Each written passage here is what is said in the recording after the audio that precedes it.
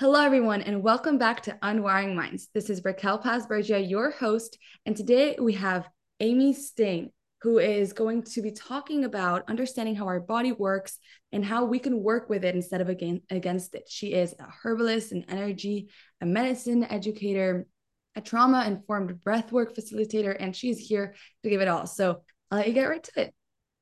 Thanks, Raquel. I'm happy to be here.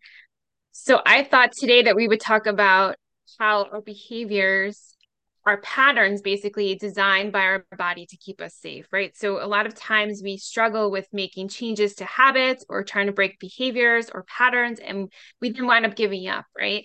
So the idea that people, if you can understand how your body works, you can work with it rather than against it, right? So Bruce Lipton talked about this in his book Beyond Belief, Biology Beyond Belief, in that we all have these beliefs that we inherit that are not our own, right? So either they were inherited from culture, society, our parents pass it down, and these are belief systems that are formed before age 7.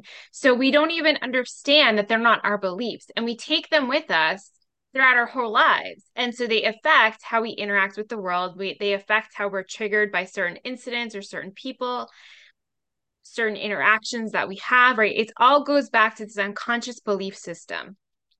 So when I work with people, I let them understand that this exists. It's something that is there. It's something we don't even realize consciously that is happening. And so when we walk around the world and we're triggered by these experiences or other people, it's important to understand that the reason this is happening is because these belief systems may no longer resonate with you.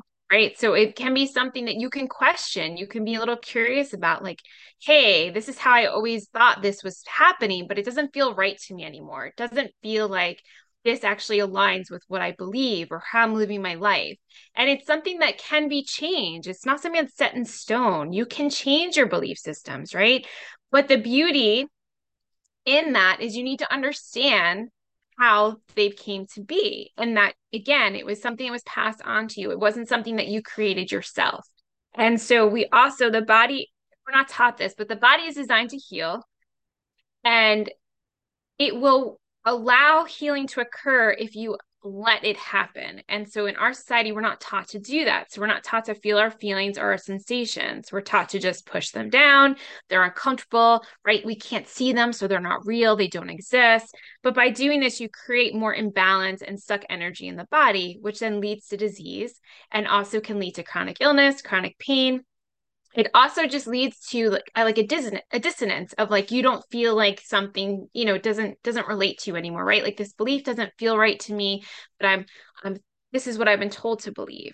So Yeah. it comes up in that it makes it uncomfortable. And so when people want to break these habits or behaviors, it's really hard to do that, right? Like, it's hard to break a habit, it's hard to break a behavior. And people will tell you there's formulas, it's 30 days, it's 60 days, it's 90 days, right?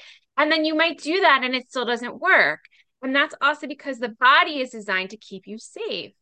And so, as children, even if you did not have an adverse childhood, right? If you had a good childhood, you had loving parents, all of your needs were never met. It's unpractical. It's not realistic to think that your needs were always met, because your parents are humans, right? Like, they're not perfect. They're humans just like you and I. And so they did the best that they could. And there is no way that they could meet all of your needs 100% of the time, 24/7. It's not logical.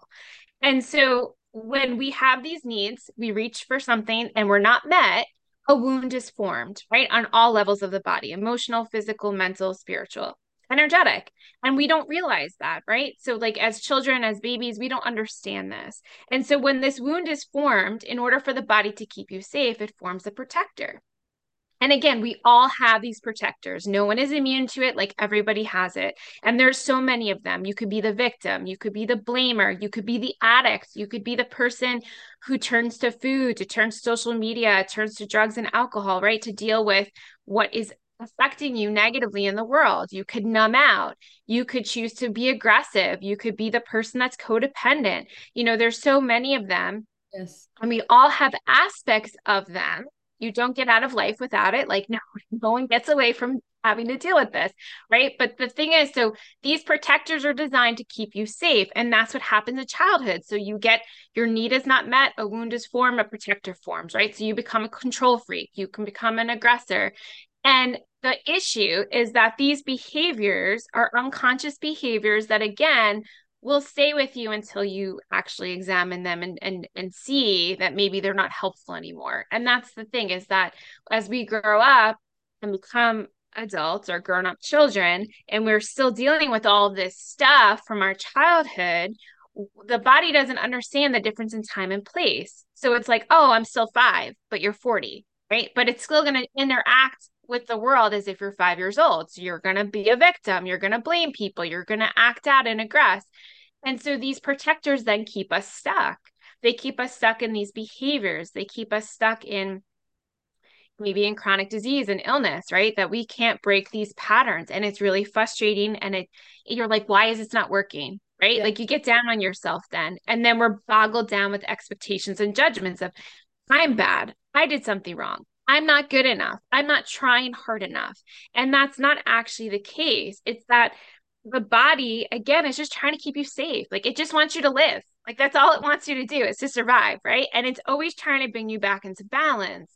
But because we're not taught in our society what that means, what that looks like, and we're so disconnected from the body, we live all in the mind. So I'm here to remind you that the mind is just simply part of the body. Okay, like let that sit in for a minute. Like it's just simply part of the body. The real intelligence actually lies in the body. And when we let the body do what it was designed to do, we're able to then be aware of when these patterns come up and to Yeah. be curious about it rather than having judgment or expectation. So when something comes up, rather than immediately having that unconscious reaction, if you can stop and have awareness and say, well, why is this happening? Like I'm not 5 anymore. I'm 40. So I don't need to have the same interaction. I don't have to have the same reaction. I don't need to, I'm not looking at it in the same way. And then understand why the body is doing it and be curious about what could be right about this I'm not getting. So Dr. Kim Jaramo is an energy medicine practitioner who talks about this. And I've been working with her for years. And she'll say, rather than assigning a judgment, sit in curiosity, right? And to try to reframe it, a new perspective. And so this idea of something could be different, right, is bad in our society. Like you don't want to be different. Being different is bad. But there's a fine line between what different and making a difference. So I'm here to make a difference, right? I'm here to let you know that it's okay to be curious. It's okay to be comfortable with change. It's okay to have the courage to make the change. It's okay to question your belief system. It's okay to choose what's best for you. And that may be different from what you were raised with. It doesn't make it bad. It just makes it different, right? So different isn't a bad thing. It's just something else. And so being open to that and being curious about how can that look differently in my life, right? Like how can I work with my body rather than against it, understanding that the body is designed to heal, the body is designed to keep me safe. How can I work with these unconscious beliefs, these unconscious protectors, in order to make the changes I would like to see? And so my suggestion is always small steps, right? So we don't want to overwhelm the system. We don't want to do too many things at once because this body will say, nope, that's scary. We're going to die. We can't make that change. Right. So instead, if you make small changes, it's less scary. It's less overwhelming to the system. So I have an ebook as a free gift that, you, the readers and the listeners can take a look at that says, what are 5 simple things I can do in my day-to-day life that will help bring me back to awareness, will help bring me back to the present moment? Because really the present moment is all that we have. And because the body doesn't understand the difference in time, but logically we can understand it. Like I'm not 5 anymore, I'm 40, right? So it's having that awareness, it's having that curiosity to be open to what may come through and to be open to having the change, to making a difference and to being different. Great. Yes, no, I think that really you're putting out as a perspective that's very important, that we shouldn't always just try to fit in the mold that society has tried to provide for us. And everybody has to have their uniqueness. They have to have their own sort of life's purpose. They have their own things that they need to communicate. So it's very important to just sort of find ourselves, find who we are, to and not let all of these expectations from society, expectations from our parents, from family, friends, everybody around us. We're always sometimes trying to meet their expectations rather than trying to find ourselves and who we truly are, what we truly believe in. So, yeah, I really do think that at the end of the day, we have to look in ourselves. And I'm just curious, how do you think we can find those sort of beliefs that are match with us rather than with everybody around us? So for me, breath work did that for me. So before I was using breath work to escape from my body, right? To escape the pain, to escape what I didn't want to feel. But when I realized that it's actually safe to be in my body again, which took me a really long time, like I'm not gonna lie, it took me 37 years to remember that. And that the body will speak to you, right? It will give you messages and little nudges to let you know you're on the right path, right? So it's being open to that, because in our society, we're taught not to trust that because it's not real. You can't see it, right? It doesn't exist. But it actually does exist. Like there are euphemisms that go back, follow your gut instinct, trust your gut. Like there's a reason that these sayings are around, because this is something that was common for people in the past. They trusted their gut, they trusted their intuition, they understood there was something bigger than them, right? So they asked for help from something bigger than them. They knew they couldn't do it all. And so we've gotten away from that and we just trust technology. But Right. technology is a blessing and a curse, and it keeps you disconnected from your body as a whole. So for me, breathwork is what brought me back to all parts of my body, the mind, the body, and the spirit. And it let my mind rest, because the mind is not supposed to be going 24/7 constantly.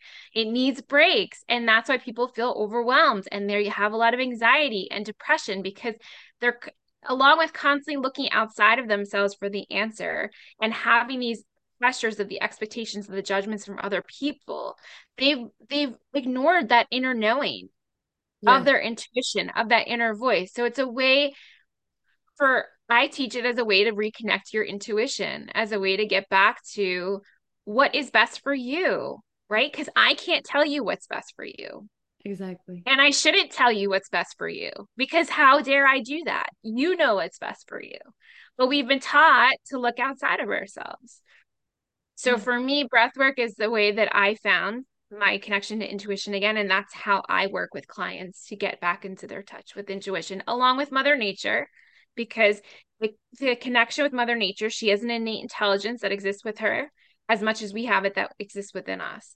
So by working with Mother Nature and respecting her cycles, and seeing that she's something bigger that exists outside of us, right? That we have no control over, even though we try to control her as much as we can. You can't. She Yes, works, she goes to her own tune. And so by doing that, it's a way to then reconnect back to your own inner knowing. great. Well, thank you so much, Amy, for being here. I mean, I think I definitely learned something, that we really need to start looking within ourselves, that it's something that people need to really settle in and understand, that it's not something that we should just leave behind. We really need to focus on ourselves sometimes. So thank you so much for being here. And to our listeners, I'll see you next time.